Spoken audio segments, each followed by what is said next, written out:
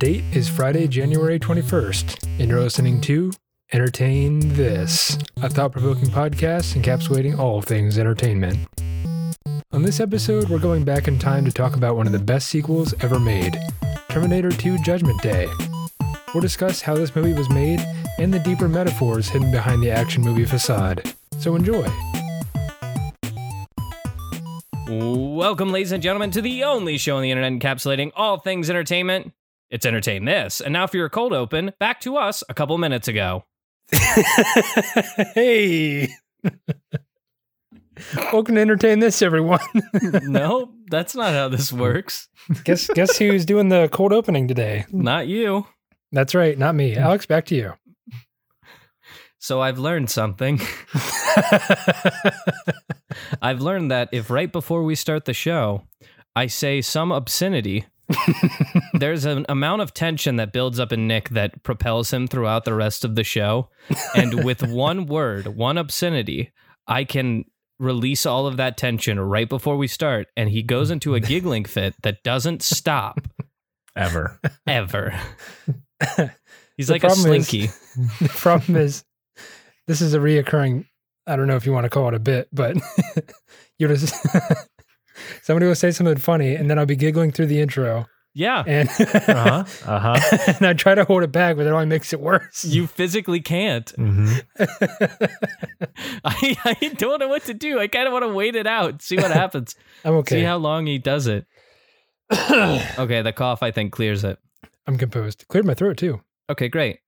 Well, put in the work, put in the power, and take what's ours. It's Entertain This, a thought-provoking podcast encapsulating all things entertainment. As always, I'm Alex. I'm Michael. And I'm Nick. And that intro felt dirty and wrong. Mm-hmm. Very. Nick, when you edit this, edit all that out. Let's start over. Edit the part where he says the thing. Edit all of it. Edit it up to right now. Okay, and now you're going to put that part that you edited out back in for the cold open, and then you're going to put in this part immediately after that part. And now we can start the show. Oh, it's genius. I love it. You know what? This is just... Do it because it's going to be hilarious, especially when they're listening to this part where I'm arguing with you that you have to do it. It's going to make the joke funnier in the long run. These cold opens are just getting too bizarre and convoluted, and they're going to be like that until we hit a point where it goes back to normal. That's how these kinds of shows work. Mm-hmm. What is normal? There is no normal. I don't know. There was a way I started the show originally when we didn't talk about it, and that's what we'll go back to. Anyway, another week has come and gone. Congratulations on making it to Friday, everyone. It's a huge accomplishment. We're very proud of you. Way to go. You did it. Woo. Look at you. Go, little rock star. We see you. We see and acknowledge your accomplishments. And to reward you for that, we got another episode of Entertain This for you. This week in the rotation, it's January, so it's the first month of the year, so things are still a little confusing here. But as we have explained in every episode so far, we did switch up the rotation for the new year, season 3 of Entertain This. And closing out for the month of January is actually Nick. Nick is now ending each month. So this episode goes to you. I thought the guest was after me. Yeah, the guest is after you, but out of the three of us, you close the rotation. I'm not doing this math. No, I got it. Yeah, we got it. Come on, man. It's just the whole code opened, it scrambled some eggs in my brain, and yeah. Anyways, don't worry. When you edit the podcast, you'll get to listen back to the instructions that I gave you on what to do about the cold open. The explicit instructions. Yep. It's over and over again. I think it'll be very clear once you get in there and start cutting it up. Is this like Groundhog Day? Is that what we're doing? That's not. We did an episode on Groundhog's Day, didn't we? Yeah. No. Did we? Scrooged. Bill Murray. Maybe we'll in the future. Okay, let's go ahead. Okay. So since the beginning of recorded history, humankind has sought easier ways of accomplishing the tasks that we need to do to survive. Mm-hmm. We learned farming, and then we realized that farming by hand kind of sucks. Hey, farming sucks. And then we started using these funny shaped sticks that made digging in the dirt a little bit easier. And then you know what we did? After that, we said, these funny looking sticks suck. Their first tools were they were rugged. They were nature-made objects, like we said, sticks. They're simply repurposed by our caveman ancestors. And they're the ones that had the bright idea to say, you know what? Me want more food, less work. Unga bunga. And it's the tools of the age that helped us out and to do it. I don't know if that's PC. It's not offensive, but isn't it? I don't know. Cavemen are going to be very angry. Geico did that whole bit with the... They had a TV show. They had a whole TV show. Yeah. I was a little offended. Speaking of somebody with 3% Neanderthal DNA. Anyways, that's off track already. Is that a fact? True. Is that a lot? I don't know. Is that everybody? I just pulled that off the top of my head. I don't actually know if that's... so it's not... So the first answer... The question was, is that a fact? The answer to the first question would have been no. It's a guess. You can't fact check me. You don't have my 23andMe. Nice try, Chloe. Neanderthal isn't a race of people that you can track through 23andMe. It's No, I think you can. yeah, I think you can because it's still in your genome. Yep. Don't think you can. Yeah. I don't think that you can be like, oh, I'm this much Neanderthal, because No, I think you can. everybody was Neanderthal. Yeah, Everybody has a little was, bit. but it depends on how diluted it is at this point. Yeah. I don't think so, guys. Anyways, I don't think so. evolution's a weird topic. I think and- I feel like we're about to get into a science talk anyway, and I feel like if there are science people listening, they're going to be really mad if we say, Hey guys. Wow. hey, we were drowning out here. Nick What's up? called me out personally, and I always respond to that. So I looked it up. Approximately 20% Good. of DNA, Neanderthal DNA, survives in modern humans. However, a single human has an average of 2 to 2.5 Neanderthal DNA overall, with some countries and backgrounds having a maximum of 3%. So the answer was 3. It was could a be fact. true, but he does not know this for a fact. And I think that's the point. And I can don't. it be tracked through 23andMe? I have Or does Look it seen up. everybody that have Neanderthal DNA in it? probably Yes. it would show up on most everyone's. I'll look it up. But it After the shows show. up. Yeah. Yeah. He was not lying about It says that. you're this much of a Neanderthal. Yeah. Yeah. Why? Why would I lie to you? Why would you be a certain amount Neanderthal? I thought Neanderthal was like a time. Like, no. That's a, like humans were Neanderthals and then they stopped being Neanderthals at this point. No. it was like two different upright. So is it like an extinct species of human? Basically, yeah. It's like we have unearthed a Neanderthal. We have its genome. We have been able to codify that, and then we compare the code from modern humans to that, and that's how we get the percentage of overlap. And we were like, hey, they're humans, and then they're Neanderthals. Kind of like they're monkeys, and then there are like gorillas. Yeah, We were it's like, it's, these are it's the also same kind of like thing. how humans and monkeys share DNA. Wild. Does 23andMe tell you how much monkey you are? No, I'm pretty made sure it. you We'll All get can. there. You're welcome. Thanks, Chloe. How much of a banana are you? That'd be. Ooh. I want to see that. We share Isn't it more like DNA with 94%? bananas than Yeah. we do other things, and we know that for a fact. Anyway, I don't think that we're talking about Planet of the Apes today. No, I wish That's we not the were. one. Is it Yeah. a different movie? It's a different movie. Okay, well, let's hear it. I got a little intro spiel. We got to get through the intro No, spiel. I'm trying to get you back to it. This was all a segue for you to work your way back to it. So, anyways, anyone who has played history-based games will be familiar with the progression known as a tech tree, which starts with very Mhm. basic things like wooden tools and stone wheels, and then it progresses to something we'd call like endgame techs. Think of giant death robots and supercomputers and stuff like that. You start off with rocks and twigs, and you end up with cyberpunk stuff. But at the top of these tech trees, there's always some sort of end. There is some point where you reach the top to enjoy the view or maybe to savor the reward of a game well beaten. And in the end, that's something that, you have to come to eventually. You just can't advance and expand endlessly because programmers are running out of things to put in the game after all. But we're well aware that all this technological achievement is not without cost. We pay for these new techs with in-game research points or XP or whatever you want to call it, the same way that our real-world advancement is paid for by damage to our environment.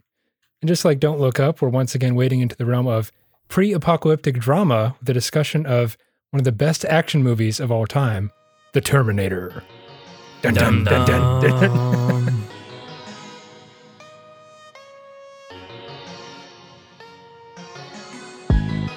kind of funny that Alex chose to talk about Don't Look Up previously on last week's episode, because there are a few parallels to draw between this and the Terminator. We have the classic kind of Chicken Little character who's yelling endlessly about, oh, the sky is falling, the world's coming to an end, and nobody believes him. And that's where we want to start this episode, with a trip back to 1984 with the release of the first Terminator movie. So hopefully you guys have both seen this film, or else things are going to get awkward. No, I've seen Terminator. Yeah, I've seen clips. Clips? You haven't seen the entire movie? I think like by proxy I have, but never like sit down start to finish. Yeah. It's one of those. It's one of those where you started the movie with your grandparents when you were 3 and playing with Hot Wheels, and then you finished it when you were like 28 and flipping through channels. Yeah. Wow. Are there any like moments that you guys remember from those clips that you've seen, or? I remember. I'll be back. Yeah, I remember and the quotes. I'll be back. And then I remember like the hasta la vista, baby. So that's Terminator 2. I remember specifically the special effects at the time were relatively impressive. Mm-hmm.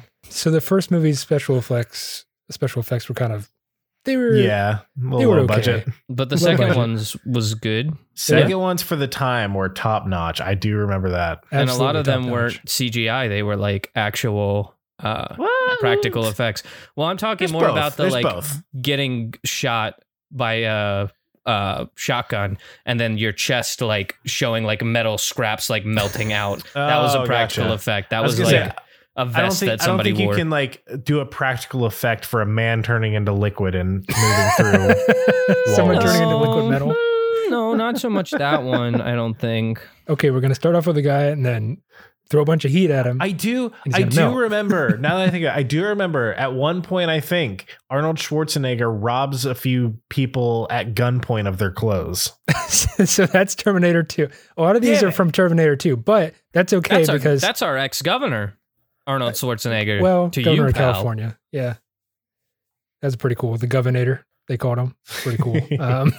But that's kind of where this conversation is going to lead, hopefully, if we get to it, is Terminator 2. That's where I want to focus a lot of our conversation today. But we do have to get the Terminator, the first movie, out of the way because we get into the lore of it, I guess. So we have to get up to speed in this universe, so to speak. Mm-hmm. The first movie, as you know, was released in 1984. There was a, 7-year gap in between this one and Terminator 2. There's reasons for that. We'll get to that later. You guys know anything about this film? You know what went into making it? When it went into making it? No. Wasn't this though like one of the first movies that Arnold Schwarzenegger got that like put him into stardom, like from being like the well-known bodybuilder guy to being an actual like actor? Mm-hmm. Yeah, this was one of the first films that kind of solidified his lead man status. Because before, I think you had Conan the Barbarian. I think that came out before. Was that this. before? Yeah. Okay. Because he was shooting it right before he started filming this one. So Gotcha. really quick, here's the SparkNotes plot that I've condensed from several paragraphs on Wikipedia down to one. Nice. Hopefully. That's pretty much basically- a good summarization of our entire podcast. Yeah. If we can do anything, it's this. I want to make it a point to say I did not use Wikipedia once in the last episode. I used all Ooh. actual sourceable websites and stuff like that, which was exciting and new. New year, new me. Thank you. Nice. Did you cite it in MLA format or no? No, Okay. I never learned MLA format, actually. And every time I was told to do MLA format, I just didn't turn in that assignment. You just Same. didn't do it. Same, actually. Citing sucks. Nobody likes to cite sources. But here's the plot summary. Basically, sometime in the future, the exact year in this movie is 2029, so 7 years away. Robots decide to nuke humanity. They take over the entire military and all the robots and stuff because at this point they've taken all the production facilities of the robots under their AI control, I guess. So basically, it's robots making robots at this point, and they're completely in charge of all the fighter jets and all the missiles and nukes, which is kind of crazy. So they nuke humanity. Basically, they start a nuclear conflict, and then humanity's pretty much almost completely wiped out. You have one guy who goes by the name of John Connor, He saves humanity by destroying the robots. He finds some glitch or something like that, but he shuts down Skynet. Skynet's the robot overlords at this point. A resistance fighter guy by the name of Kyle Reese is sent back in time from the future to 1984 to protect John Connor's mom, Sarah Connor. So are we making sense now? I know it gets kind of confusing when we throw in time travel. No, it makes sense. Yeah. Okay. Yeah. And then at the same time in 2029, a Terminator robot, who's played by our boy Arnold, is also sent back in time from the future to 1984 with the set goal to kill Sarah Connor. So, and then you have this conflict ensuing where the Terminator robot's hunting down Sarah Connor, and Kyle Reese is doing everything he can to protect him, of course. Robots are very big, bulky pieces of metal, so they can take multiple, pistol rounds to the face and be just fine, which I think happens in the movie. It's kind of funny because Kyle Reese turns out to be John Connor's dad. He gets a little romantic with Sarah Connor and impregnates her, of course, on the first go, which is, What a cool way of saying that. What a poetic and cool way of saying that that's what happens. They get very close. How about that? It all ends with this scene where they're in some sort of factory and they take a hydraulic press and crush the Terminator. They somehow lure him into the trap and so he's dead. I love those hydraulic press videos. Welcome to the hydraulic press channel. Today we are going to compress the Terminator.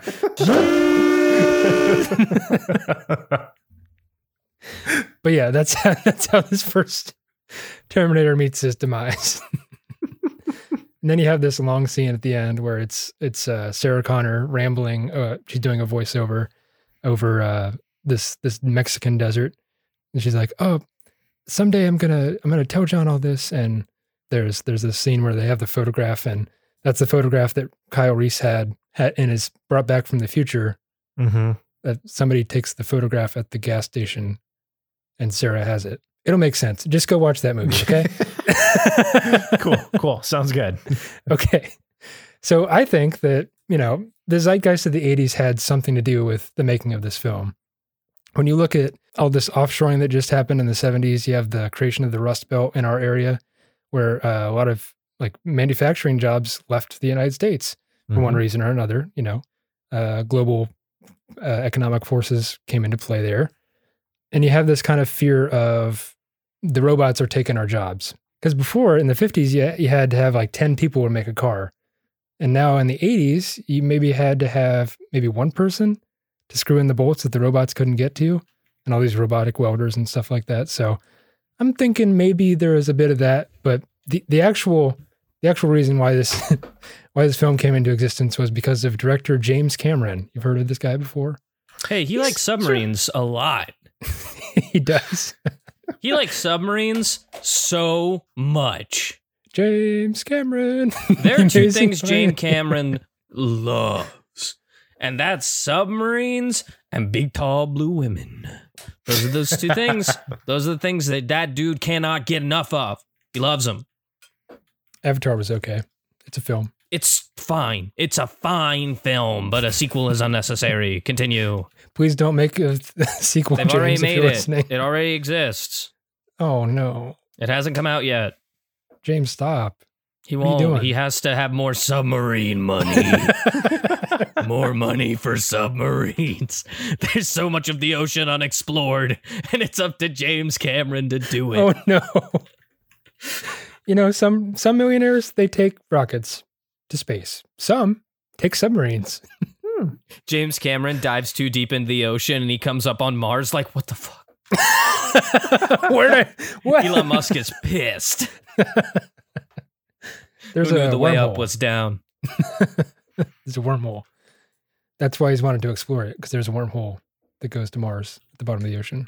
So anyway, he was like, I love submarines. I love these giant mechanical arms. I'm going to make something with giant mechanical arms. What about a man? How about Arnold Schwarzenegger? He's already got giant guns for arms. Terminator. Arnold is absolutely jacked in this film. I definitely like to look at him a little more. But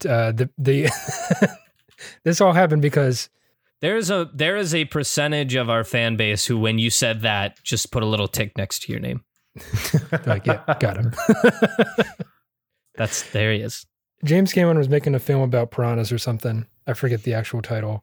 But basically, he had a fever dream because he'd fallen ill. He was being chased by a metallic torso holding kitchen knives, dragging itself from an explosion. Does that sound familiar? Can I just say, James Cameron, fucking weirdo. What up? Weirdo. Such a weird thing to be dreaming about. But yeah, that sounds like Terminator. It was a fever dream, and that actually happened in the second movie, which we were going to get to, minus the kitchen knives, I guess. But the initial outline of the script involved 2 Terminators being sent to the past, and this was similar to the Terminator in the film, while the second was made out of liquid metal, which cannot be destroyed with conventional weaponry. Doesn't that metal have like a special weird name? It's not real, but it's, what do they call it? A mimetic polyalloy, something or other? Something like that. It's based off of mercury. Yeah, except mercury's not solid. Usually not solid. Well, no, it's a liquid. That's why they based it off of mercury. Yeah, it's the only metal that exists in its liquid form at room temperature. Don't play with mercury, kids, no matter how cool it looks. And no matter what that old-timey scientist time traveler says, I know he has a time machine, but he's from the 1970s and he's going to make you eat it for medicine purposes. Mercury was huge in medicine. Oh, yeah. Like, with it, I think I've talked about this before, but like Abraham Lincoln took mercury pills and it like pissed him off and almost made him too unstable to run like the army during the Civil War. And he decided to stop taking the mercury pills. And that's why everyone thinks that at some point he chilled the fuck out and became the great man that we all know him as. Because he was like, you know what? No more mercury for me. Abraham Lincoln, first rail fan. True story. Anyways, James Cameron felt that the technology of the time was unable to create a liquid Terminator because computers were just, they were just coming on the scenes, and he knew that CGI wasn't quite there yet. So he shelved the idea to create the appearance of the T-1000 Terminator character until Terminator 2 Judgment Day in 1991. The original Terminator movie was originally budgeted for only $4 million, and that was later raised to $6.5 million. So it's a $6.5 million budget. There was a little interference from Orion Pictures, who was the distributor at the time. Orion kind of had these suggestions. They had their own ideas, of course, as they do. And they were talking with James Cameron. He's like, hey, can you change the script to make Reese have a canine android dog? And James Cameron was like, no. And then they're like, hey, can you make this love interest between Sarah and Reese? And then Cameron was like, okay, I can do that. So then you see that in the film, of course. It was March of 1984 when the film started getting into production. I think they shot the first scene or something like that. And Cameron felt that with Arnold Schwarzenegger on the set, the style of the film kind of changed, explaining that the movie kind of took on a larger-than-life sheen. And Arnold was larger than life at this time. He was a very big man. And most of these Terminator action scenes were filmed at night, which led to a very tight filming schedule before sunrise. So just keep the actors in mind as you watch this film, because they're probably pretty tired. Let's see, I have a couple other fun facts here. When Arnold had tried to deliver the iconic line, I'll be back, he wanted to have that changed because he had difficulty pronouncing the word I'll. I'll. Yeah, because he's Austrian. I'll be back. I'll be back. I'll be back. Arnold, is that you? I'll be back. That's more like getting into like Andre the Giant territory. You have to like puff your chest out and like give it down here. I'll be back. I'll be back. Do you remember that scene in the Terminator where Arnold the Terminator goes, "Does anybody want a peanut?" You guys remember that scene in Terminator where Arnold, as the Terminator, comes up with a new blend of sweet tea and lemonade and calls it an Arnold Palmer? He calls it an Arnold Terminator. I don't know. Hey, do you remember that commercial for the Terminator where Arnold Schwarzenegger as the Terminator shows off the slap chop? This is meta, but I do want to talk about the fact that I already titled this episode Terminator, I Barely Know Her. Do I have to use that now? Yes, because I said it in the episode. Terminator, I barely know her. Classic bit. Anyways, Arnold wanted to have this line rewritten to I will be back, because that's, it was easier for him to say. But James Cameron let him have like several takes so that he could actually get out the words. The movie's distinctive music was written and performed by composer Brad Fiedel to create the iconic clangs of the film's percussive theme, he clanged frying pans together and layered synth melodies underneath using a Prophet 10 and Oberheim analog synthesizers. DJW, is that you? Can you imagine that? It's like boom, boom, boom. He's just clanging them together. He's like, yeah, that's music. And then he like took that sound and plugged it into his keyboard and it was like, ding, ding, ding, ding, ding. We were all like, nice. Yeah, he looped it, and it kind of had this weird timing thing to it. And the time signature, fun fact here, is that it's written in 1316, which That's a long time ago. No. It's 13 over 16. So it's 3 plus 3 plus 3 plus 2 plus 2 for all you music nerds out there. I can't wrap my head around that, so... And for the rest of you, we're just as lost as you are. Don't worry, buddy. Buckle in. We're going to get back into the safe zone soon. He later converted that to a 6/8, which is a bit more friendly for us humans. And here's the last fun fact for this film is that the final scene where Sarah Connor is driving down the highway was filmed without a permit. Cameron and a writer convinced a police officer who confronted them that they were making a UCLA student film. So statute of limitations, I guess they could still get tried for that. I don't know, but it's just funny. Like, yeah, we have a permit. No, you don't. Well, we could have a permit. You never know. So this film has the big theme here. The big theme at play is that the potential dangers of AI dominance and robot rebellion. Like iRobot with Could Will be. Smith. Robots have become self-aware in the future. They reject human authority and determine that the human race needs to be destroyed. The impact of Like this theme is iRobot so With important Will Smith. that the prevalent visual representation of AI risk has become a Terminator robot. I mean, think about it. Every time you see something about, oh, AI are going to take over the world, usually it has like Arnold's red eye Terminator face on there somewhere. I thought that had to do with HAL. A little bit. Yeah, that was. Yeah, I it's think he both. was playing homage to that for sure. Showing that Oh, little red that's eye. fun. That's fun. I like that. 2001: A Space Odyssey is also a great film. And not made in 2001. These are the Surprisingly, quick facts you're only going to get here on Entertain This, the only show on the internet encapsulating all things entertainment. Yeah. but it kind of gets into this thing of what a robot should do. First thing they should do is take orders, right? So are there like a set of rules that the robots Yep. follow? They're Like Will Smith's a robot. So Isaac Asimov was a futurist and he wrote a whole bunch of like sci-fi stories back in the 50s. And he has these 3 basic laws of robotics. The first law is that a robot may not injure a human being or through inaction allow a human being to come to harm. Guys, I think that Will Smith's iRobot ripped off the Terminator. I'm just going to say it. Probably. Second law, a robot must obey the orders given to it by a human except where such orders would conflict with the first law. These are the exact rules that are mentioned in iRobot by Will Yeah. with Yeah. Will Smith in it. They're pretty Yeah. universal. It's not by him though. He didn't write it. Isaac Asimov did. The third law is that a robot must protect its own existence as long as such protection does not conflict with the first or second law. So Terminators break all these. Yep. They were like, what if robots didn't? What if robots hated humans, only wanted to protect themselves, and whatever the second rule was?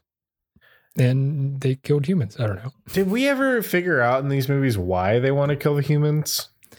The Well, thing they is, specifically want to kill one human, if I remember correctly. they want to wipe out all of humanity because Well, they see... the And Terminator it starts with one. Arnold Schwarzenegger wants to go back in time Yep. to kill the girl because Sarah she has Connor. Sarah because Sarah her Connor. baby grows up to lead the human revolution against the robots. Yes. Yeah. They're like, we're going to kill her so she never has a baby, so the baby never becomes the leader of the revolution, so the revolution never happens. So they can still kill all humans. So we can Yeah. kill all humans. Yeah. Basically, they see humankind as a threat to itself, which arguably we are. But their initial impetus was like, hey, we got to protect, the United States or the world or something. We got to protect humankind. Well, what's the number one threat to humankind? Other humans. So it was So like they a just- glitch where like somebody programmed Ah. it and like logically it made sense. But Logically, in it makes a lot of practice- sense, right? if human threat to human, kill human. I don't know how you set that up in language. If human hurt human, kill human. Yes. If human hurt human, kill human. Kill all human. You hurt human, you kill human. This just feels like the New Girl cookie scene. That's the exact scene that I'm quoting here. Give you cookie, got you cookie. You kill human, I kill human. It's Skynet decided that humans not so good. We're gonna wipe them out. So now we get to Terminator 2, Judgment Day. The Squeakquel. The Squeakquel. Because oil can.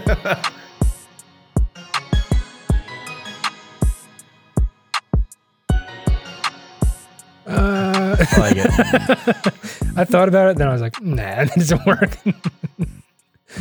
But this is one of the greatest sequels of all time. Is it a true electric boogaloo? It is.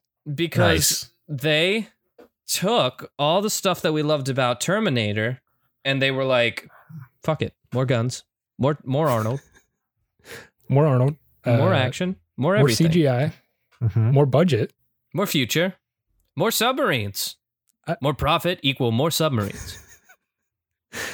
I don't know if there's actually a submarine in this film. I don't think there was. Bring Daddy Cameron his submarine. I love this new like James Cameron character you've come up with, Alex. It's one He's of my obsessed with submarines. We must make another Terminator, for I have crashed my submarine. And that's why we got a reboot recently. Yeah, that was pretty good. But I'll talk about that another time. Dark Fate's a good film. Go watch that as well. But Terminator 2, best sequel of all time. And we had to wait 7 years to get it. I wasn't alive, so I don't care. I didn't have to wait at all. Well, let's start there. Why do you think this film took so long to make? Was it just James Cameron submarine? He kept running off on submarine trips and not telling people where he was going. You know, the last place you're going to find somebody's at the bottom of the ocean. The mafia figured that out. He would be like, yeah, I'll be right back. And then he saw the glistening water of the ocean. He was like, it's calling. I got to go. Daddy must ride on his submarine. And so, took a while. He just spends all his time at the bottom of the again. ocean. It wasn't until he ran out of uranium to power his submarine that he had to come back up for air, for supplies, and continue making Terminator 2. Yeah. Sure, that's your headcanon. Go for it. Yeah. Talk of a potential. I don't think it's just history, but that's fine. Talk of a potential sequel to the Terminator arose soon after its release, but several outstanding issues precluded its production.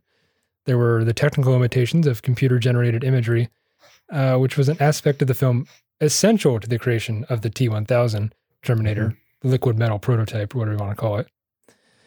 There was intellectual property disputes between Hemdale Film Corporation, which owned 50% of the rights to the franchise, and stymied efforts to produce a sequel. To end these legal disputes, Cameron and Arnold and Linda Hamilton, who played Sarah Connor, got on the phone and kind of worked issues out at the time. It's like what Tom Holland did. Yeah. He's like, hey guys, I can handle this. He said, hey guys, stop for the fans. Stop fighting, okay? And Sony and Disney went, yeah, Tom, you're right. Anyways, when Arnold talks, you can be like, okay, I'll do whatever you say. Make the movie or I will kill you all. I'll be back. Arnold. I will be back. He leaves the room. I'll be back. He walks in, he goes, I will be back. And they were like, yo, what? He's like, I will be back. They're like, no, that's, Give him a minute. He needs a couple takes to get warmed up. Red leather, yellow leather, red, yellow, red. I'll be back. We should just make the sequel. He really looks like he wants it. He's trying so hard. Somebody get James Cameron on the phone. I've been trying all morning, but he won't answer because he's in a submarine at the bottom of the sea. There's no cell phone He'll pick up reception. his shell phone. And also, it's 1991, and we only have Saved by the Bell brick era iPhones. iPhone's not made yet. And I know about the iPhone because this is the Terminator. Hey, Nick, you got a script or something? Oh, yeah. Sorry. James Cameron and William Fisher, who is a writer on this project, completed the 140-page screenplay draft on May 10th, 1990, after these legal disputes are settled and Arnold has a word with the lawyers. And by July 15th, the first shooting draft has been distributed to the cast and crew. So that's a pretty quick turnaround. It's like 6 weeks, I think. for the script and the film's accelerated production schedule. And they really wanted to get this movie done before 1991, July 4th, 1991. So it's only like, a year or so, a year and a half from the time they started writing the screenplay to the time it gets released. So they get a $102 million budget. That's in 1991 dollars, which is 15 times more than the former film. So they're balling. Oh, yeah. They said, turns out James Cameron's weird fever dream sells pretty well. Let's give him more money so that he can make an even scarier one. Yeah, I wouldn't. These films were pretty scary to me as a kid, but now it's just like, oh, it's a giant death robot. Like, I've seen that before. Who cares? Here's the thing. We can talk about oversaturation of media all day. Mm-hmm. Things that were scary in 1991, they're not so scary now. That's why the term campy exists to talk about like things that used to be scary that aren't anymore. But if we're thinking about this through the lens of someone from 1991, the idea of a Terminator robot coming back in time and killing me because they want all humans to die was a pretty scary thought. Mm-hmm. Especially when your calculator just learned how to graph stuff and you were like, oh God, technology is advancing. Technology too much, too smart. The Power Glove just came out and I'm losing my goddamn mind about it. Something like that. Nowadays we're like, yeah, we got AI under control, right? We don't need to worry about it. Nowadays we're like, Siri, find Arby's, and she's like, I'm sorry, I didn't hear that. And we're like, Siri, find Arby's. Siri, you idiot. Are you stupid? Anyways, let's get to the plot of Terminator 2, shall we? It's 1995, so it's like present day for them, pretty much. John Connor is all grown up now. He's living in Los Angeles with his foster parents. His mother, Sarah Connor, who's been preparing him throughout his childhood for the future as leader of the human resistance against Skynet. August 25th, 1997. That's the big date that we're all trying to avoid. It's known as Judgment Day, which maybe is a reference to the Bible with the Book of Revelation and stuff like that. It could be, couldn't be. However, Sarah is arrested and imprisoned at a mental hospital after attempting to bomb a computer factory, all while screaming about the impending apocalypse and sounding like a crazy person. See Don't Look Up or Chicken Little for a similar story to this. It's different, but I get it. It's a little different. They're trying to avoid an apocalypse. I get a C for credit, I think. I don't know if they exactly compare because Sarah Connors did have information that nobody else knew. And wasn't trying to convince anyone of anything. She was 100% on it. Like, she was like, this. And everybody was like, you're actually nuts. People didn't see it. The dream sequence where Sarah Connor is, this is really like one of the best film effects, practical effects in film history, is that there's Sarah Connor's playing, or sitting on a playground or something, watching kids play on the playground or whatever. They're on a hill overlooking LA, and then a nuclear bomb goes off. And that's all like a scale city. And they used an air mortar to simulate the effects of an atomic blast. And then I think that scene ends with, it's a reoccurring dream that Sarah Connor has where she's clinging onto the wire fence and she's getting her flesh eviscerated from her bones. Yeah. And it's pretty graphic. It's pretty scary. I can hear Michael Googling this scene. Yeah, you have to go and watch it. James Cameron, the submarine boy, claims that actual physicists have told him that the depiction of the nuclear blast in Terminator 2 is one of the most authentic representations of the effect of an atomic bomb. Yeah, but wouldn't you say that too? Yeah. If you made it? Wouldn't you be like, no, listen. Nuclear physicists. they've been calling me. I've been getting calls. Physicists have been like, hey, did you know that that's the most accurate depiction of a nuclear explosion? To their credit, they did study films from like the 60s when they set up nuke towns. Oh. Yeah. Just to give them credit here. Anyways, fast forward to 2029 when Skynet sends a new Terminator prototype, the T-1000, back in time to kill John Connor. They're just going to go for John at this point. It literally is like a true sequel where they're like, let's do it again. Yep. That didn't work. We're going to try again. Let's do it again. The T-1000 is an advanced prototype made out of mimetic polyalloy, or liquid metal, that enables it to assume the shape and appearance of almost anything it touches, and to transform its arms into blades and other shapes, basically at will. The T-1000 arrives and kills a police officer, assumes his identity. He also uses this police computer to track down John. And this is Arnold Schwarzenegger, yeah? Nope. This is the T-1000. Oh, no? Not yet. He hasn't arrived yet. So you have this scene where he arrives. There's this thunderous mass. And he lightning. goes, I'm back. No. And everyone goes, yeah! It's him. He did it. He doesn't say that. That's T-1000 doesn't say that. He doesn't say anything. It's kind of creepy. He's just like, Ever? Throughout the whole movie? well, I mean, he's a man of few words. I would think, oh, he doesn't say much. I'll leave it at that. Okay. Basically, so John has a police record. This much we know off the top of the film here. He's kind of a wild child. He's getting into stuff that he shouldn't be getting into, and maybe running with the wrong crowd of kids or something like that. There's one scene where he hacks an ATM machine to get some cash for an arcade. Dope. In typical 90s fashion, right? Sounds like a dope kid. So he like plugs in like he plugs in a little computer and hacks it or something.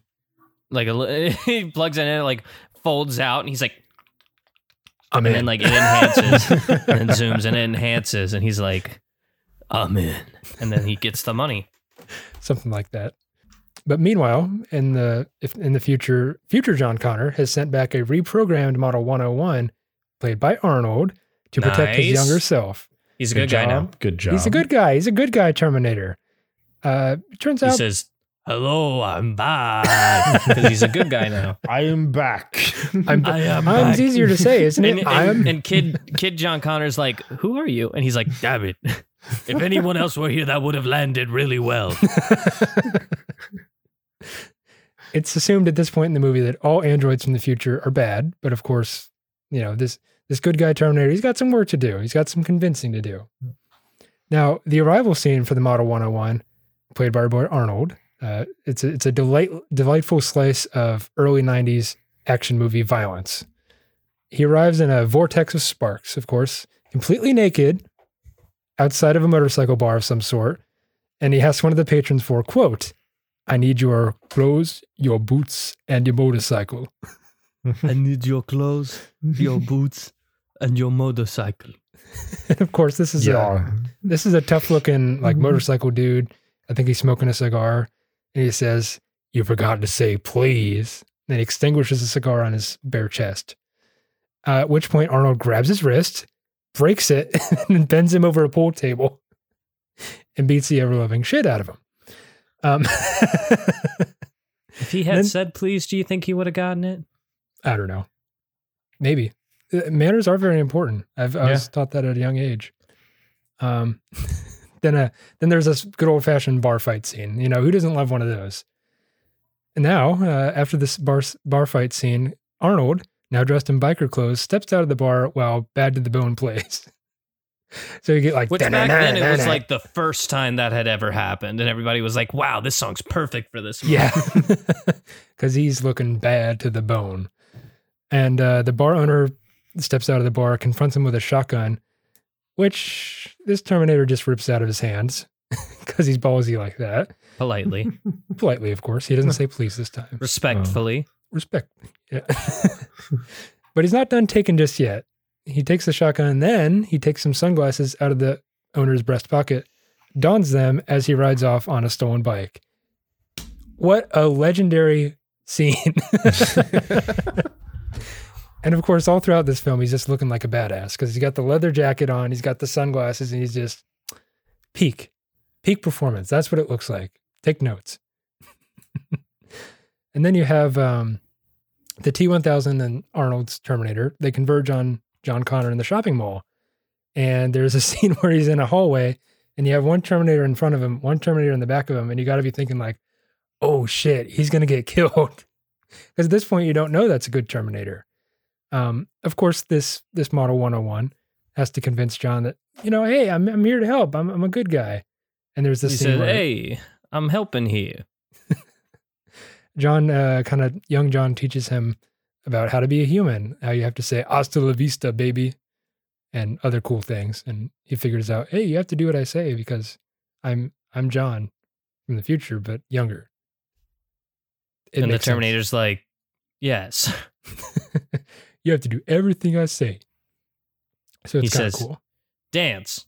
Now go become governor. And then he becomes governor. The Governator. So we have John and this Model 101 robot, Terminator, excuse me. And they're being chased by this Model or T-1000 who hijacks a semi-truck. And then this is another legendary scene. I know I'm saying that a lot, but you have this car chase scene where the T-1000's in a semi-truck and he's chasing down Arnold and John on the back of this motorcycle. And they're going down like this drainage ditch, and the semi-truck jumps off an overpass. And all the while, Arnold's like, he's got this like old school shotgun. He's just like shooting back and flipping it, looking all cool. Which sounds right until you realize that a shotgun is like specifically meant for up close combat. Mm-hmm. It did not really specify. He was doing nothing with that shotgun. He was looking cool. That's what he was doing. That's what he was doing. So eventually they elude the T-1000 and they find Sarah Connor in the psych hospital because John's, he's like, hey, I got this giant killer death robot. Why don't I use it to break my mom out of the hospital? It sounds like a pretty good idea. So they do that. And then you get like this first exposition scene where the T-1000 shows off all his powers. Like he can break open a metal, an elevator door with his knife arm thingies. And he takes several shotgun blasts right to the face, only to just go back into normal. It's kind of nasty. Yep. And then you have this scene where Sarah Connor is trying to kill the creator of Skynet, because if you kill the creator of Skynet, then you stop the robots from killing humanity. Is the creator of Skynet a man or a child? He's a dude. He's like a full-grown, like 30-something-year-old. He's got a family. They just go to his house, knock on the door, and Sarah tries to kill this guy, which is kind of messed up because, I mean, that's I don't know no better. He doesn't know any better.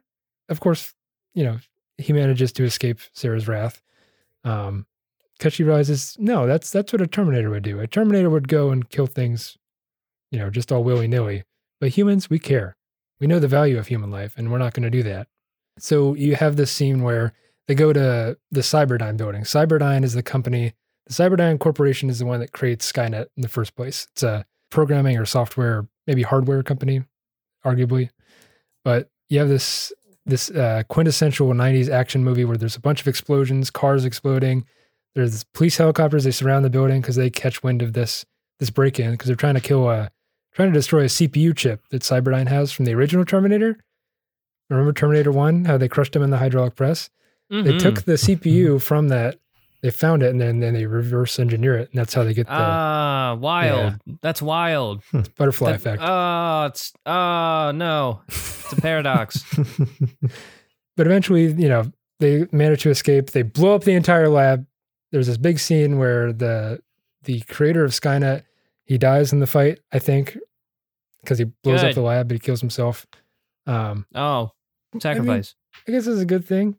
And then you have this scene where the final scene of the movie where the T-1000 and the Model 101, played by Arnold, converge on the steel mill. And it was actually shown in one of my introduction to media aesthetics class in college, because this scene was shown as a reference point for good lighting and how you can use lighting to your advantage.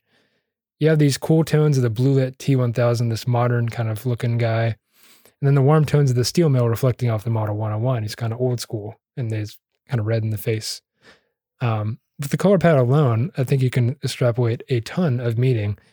The cold liquid nitrogen from the tanker truck behind the T-1000 eventually blows up and freezes him, and then they shoot him, and he blows up, because that's what happens when you crush a frozen thing. So you think, oh, okay, happily ever after, the T-1000's dead. But he's not, because the heat from the steel mill causes them to melt down and starts to congeal back again. And then you have this thing where it's Terminator versus Terminator. Like, this is the ultimate fight of all time.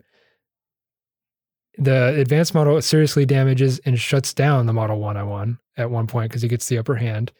But he brings himself back online using a power source. I think he touches a exposed wire or something like that. And then Sarah's shotgun blasts fail to knock down the T-1000 into the vat of molten steel as it's about to kill John. And the Model 101 shoots it with a grenade launcher, knocking it into this pool of molten steel. So freaking wild. Mm-hmm. This film is so good. Best sequel of all time. They're like, what if we did so many guns? What if we I know said they're all the robots, guns? but what if they also used guns like a people do? Yeah. What if they did that? Yeah, they're trained in all weapons of human destruction. Kind of scary. At one point, I think Arnold actually wields a minigun too, if you needed more reason to watch this movie. Just a giant, like, helicopter-mounted machine gun. He's just carrying it like it's nothing. It's whatever. But anyways, at this point, the T-1000 is getting melted down. It's all hunky-dory at this point. And the CPU from the Cyberdyne offices is thrown into the molten metal as well. It's completely destroyed. But the Model 101 explains that its own CPU must be destroyed in order to ensure that Cyberdyne cannot use it to reverse engineer Skynet technology. So John at this point is like, oh no, I was getting used to having a cool robot uncle who's also Arnold. And of course, you know how the film ends. The Model 101 is lowered into this vat of molten steel, and it gives a final thumbs up as you see it descending into the liquid pool. So there you go. That's one of the best sequels of all time. One of the best action movies of all time, if you ask me. And it's endlessly quotable, endlessly rewatchable. I just think that maybe Skynet could happen in the future. I don't know. Maybe it's already here and I just don't know about it because I'm a civilian, but AI is getting pretty bizarre. True. You could argue that artificial intelligence like Skynet is already here and causing actual damage, but not quite in the same way as, Terminator Skynet. I think artificial intelligence in this day and age is kind of a buzzword, but really, what does artificial intelligence even mean at this point? Does it mean something that serves you ads or something? Is it something that serves you the next post on TikTok or something like that? Or is it like this nefarious Skynet demon that's just lurking out there collecting all this data for future use? I don't know. I feel like Michael might know what makes something AI. What makes it AI? What is an AI? An AI in general would be like a program that is able to take an input and decide what to do based off of the parameters of the input, and is able to refine their process based off of the outcome of the input and the output. So, like, have you ever seen those videos of like walking simulators of like where a computer teaches itself how to walk? Yeah. Like that. Or it's like over time it sees like, okay, I succeeded here, failed here. What? Like, okay, it's I the succeeded. capacity to learn, I guess. Yeah. It's capacity to basically take input and output, see what works, see what doesn't, and then continue to improve upon the outputs. So yeah, basically that's it. Yeah. So it's like you have to give it an end goal in mind. So that would be like the 3. You would have to be probably like more specific than the 3 like laws of robotics. Because hopefully those are already hard baked in. Right. Well, not even that. Like you would still have to like program out those individually. Like you would have to codify like what is a human. And like you'd have to like codify like how would a machine think about a human in this like abstract way that to us like probably doesn't make any sense. But yeah, like you could have it be like whether like it's a combination of like body temperature, skin tones, or just like flesh as a whole, the general sizes. But even then, it's like all of that varies so much, and that's why like we're still so far off. And when it comes to AI, even being able to do like we can't even make a fucking like Xbox Kinect that works for everyone. No. Like, do you guys remember that? Oh God, yeah. Kinect. Yeah. Like the Kinect couldn't process like black people. Oh no.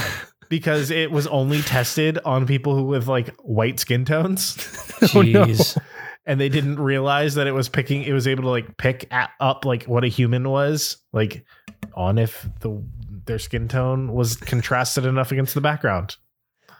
I mean, it's a series of shortcuts they probably took just to get the product out there. But the point is, we don't have to worry about a Terminator anytime soon. Not for a while. Yeah, and I think, people in the 80s probably understood that. But it's a fun thought experiment.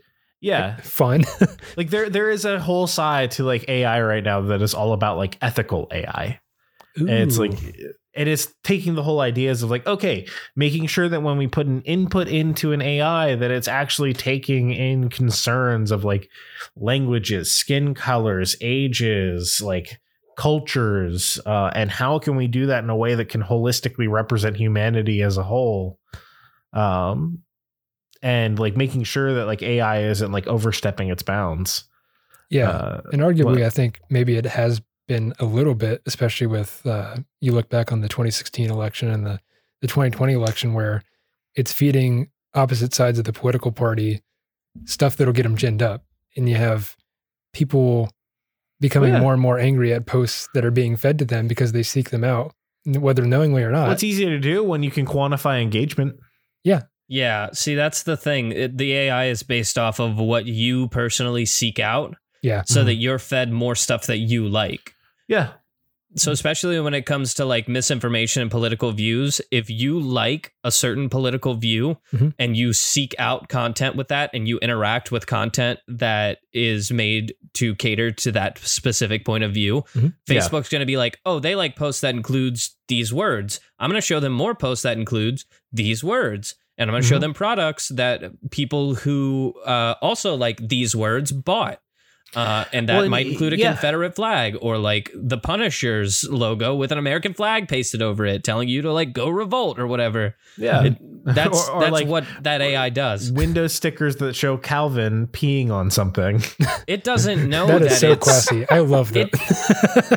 The AI doesn't know that what it's doing is bad. It knows ones and zeros, and this, according to what I'm programmed to do, fits all of the criteria to show this person this. And that's right, what makes but it so that's where dangerous. ethical like AI development comes into play. Is should it be Facebook a ain't paying for that. No, they were up for a while. Like Google had like specific. I think they actually got rid of the team, but they had like an ethical AI team. Facebook had something like that. So did Facebook, Google, Twitter didn't really have too much of one. But they don't have too much AI happening. I mean, every company has an algorithm that is smart to a certain extent. It's just like, at what point does that become an AI?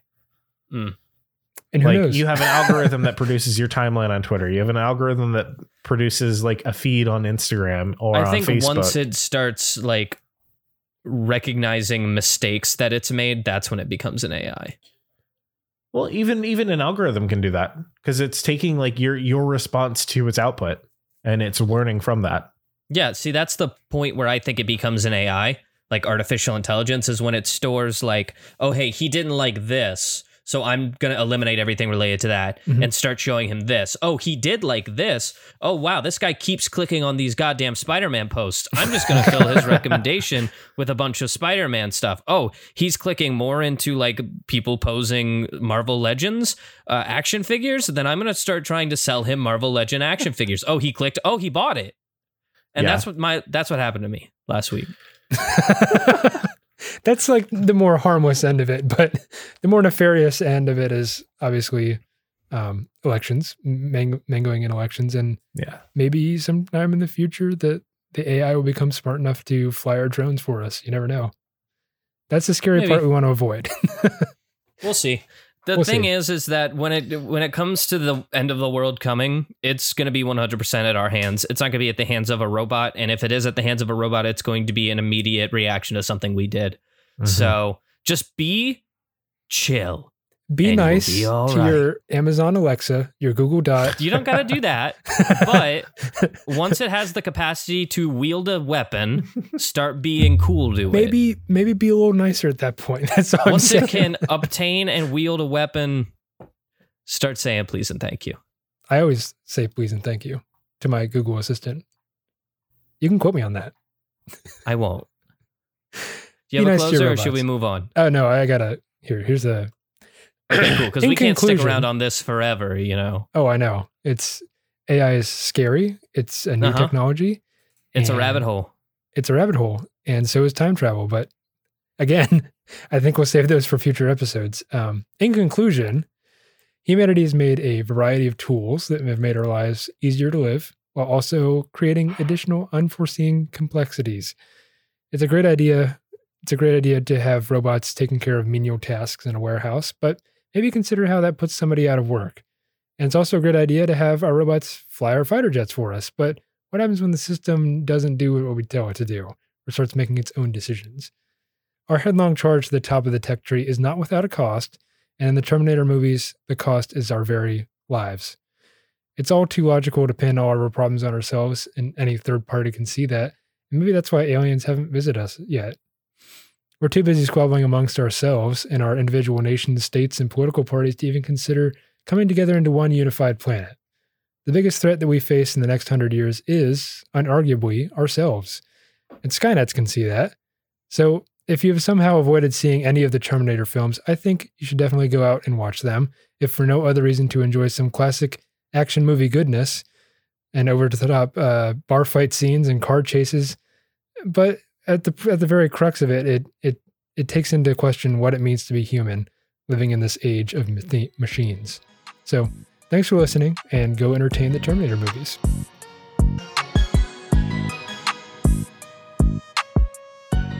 Excellent.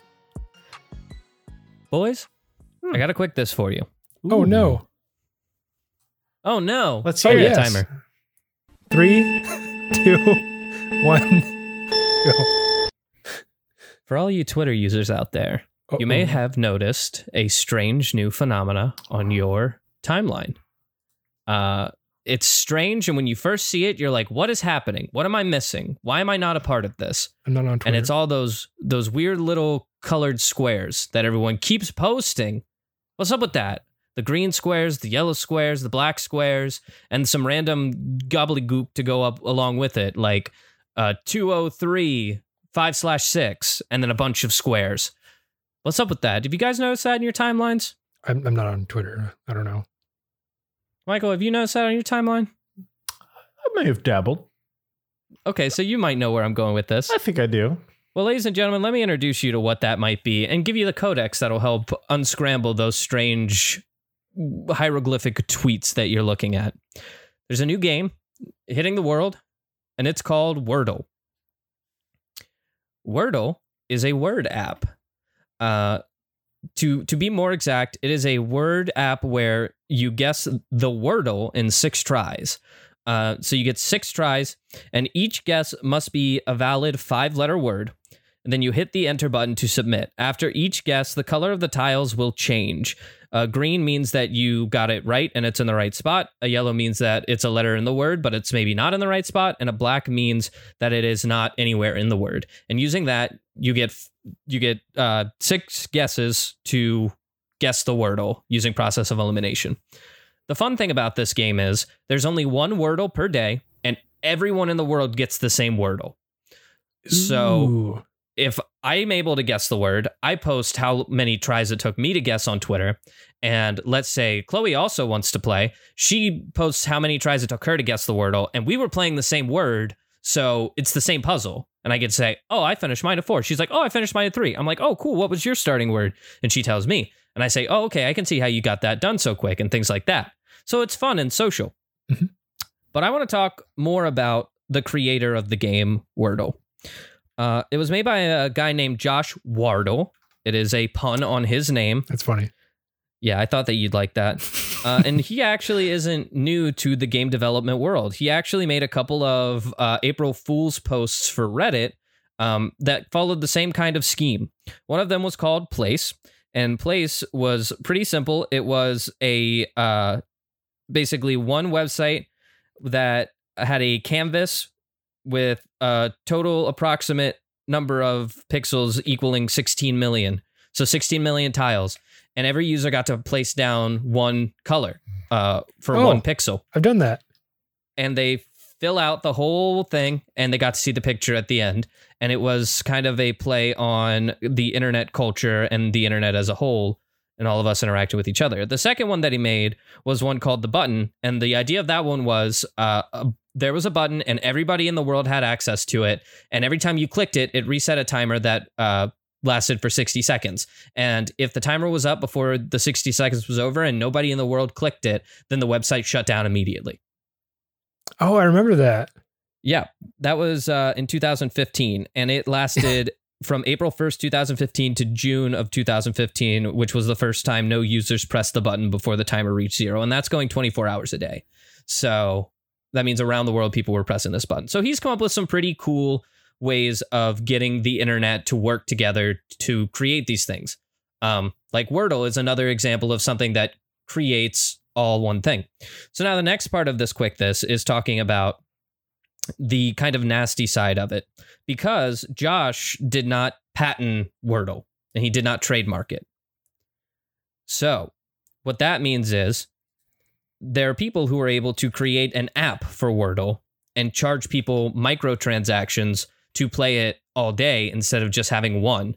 And they used his name and used his game and advertised it as Wordle. And if you're me and you don't know what Wordle is, you're going to download the app and start playing it thinking that you're doing what everybody else is doing, but you're not. Oh. So the internet ganged up on this guy on Twitter after making this app.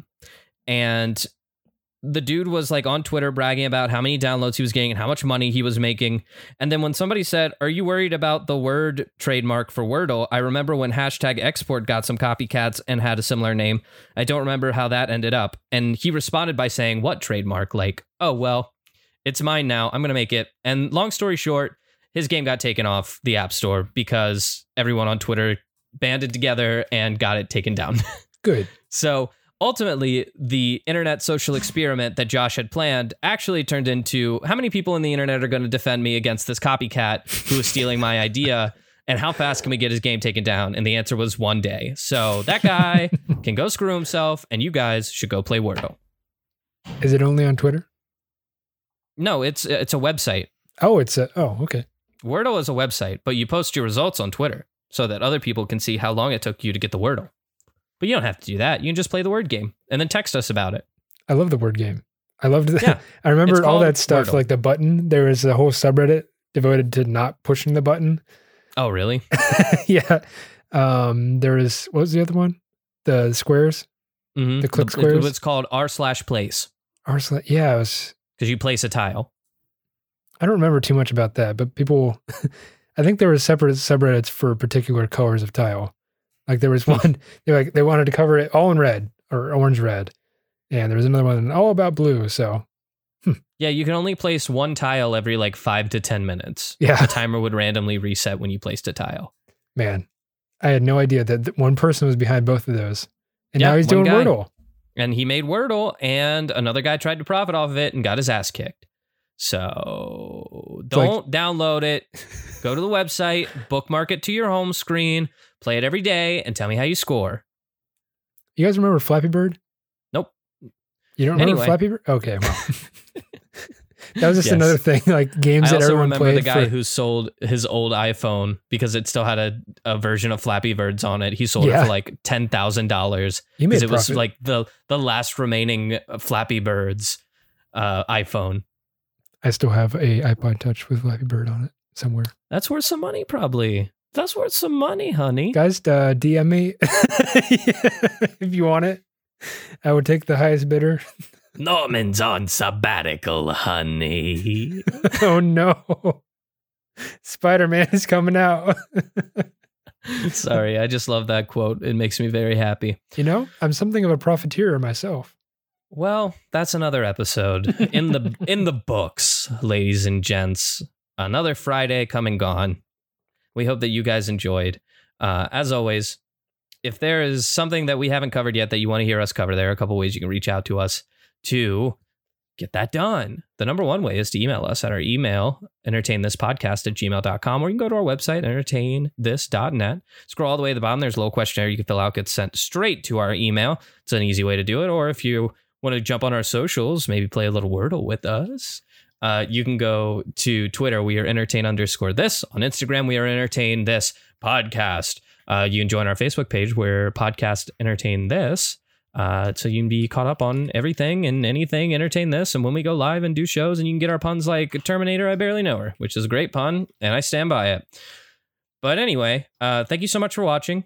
And as always, entertain us so we can entertain you, and you can entertain this. We'll see you next Friday. Bye. Bye. Bye.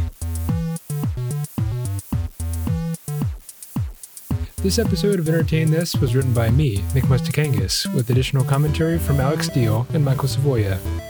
Our showrunner and resident fact-checker is Chloe Price. Our theme music is Rushable by Aaron Spencer, with interstitial music by DJW. Tune in every Friday for new episodes, and thanks for listening.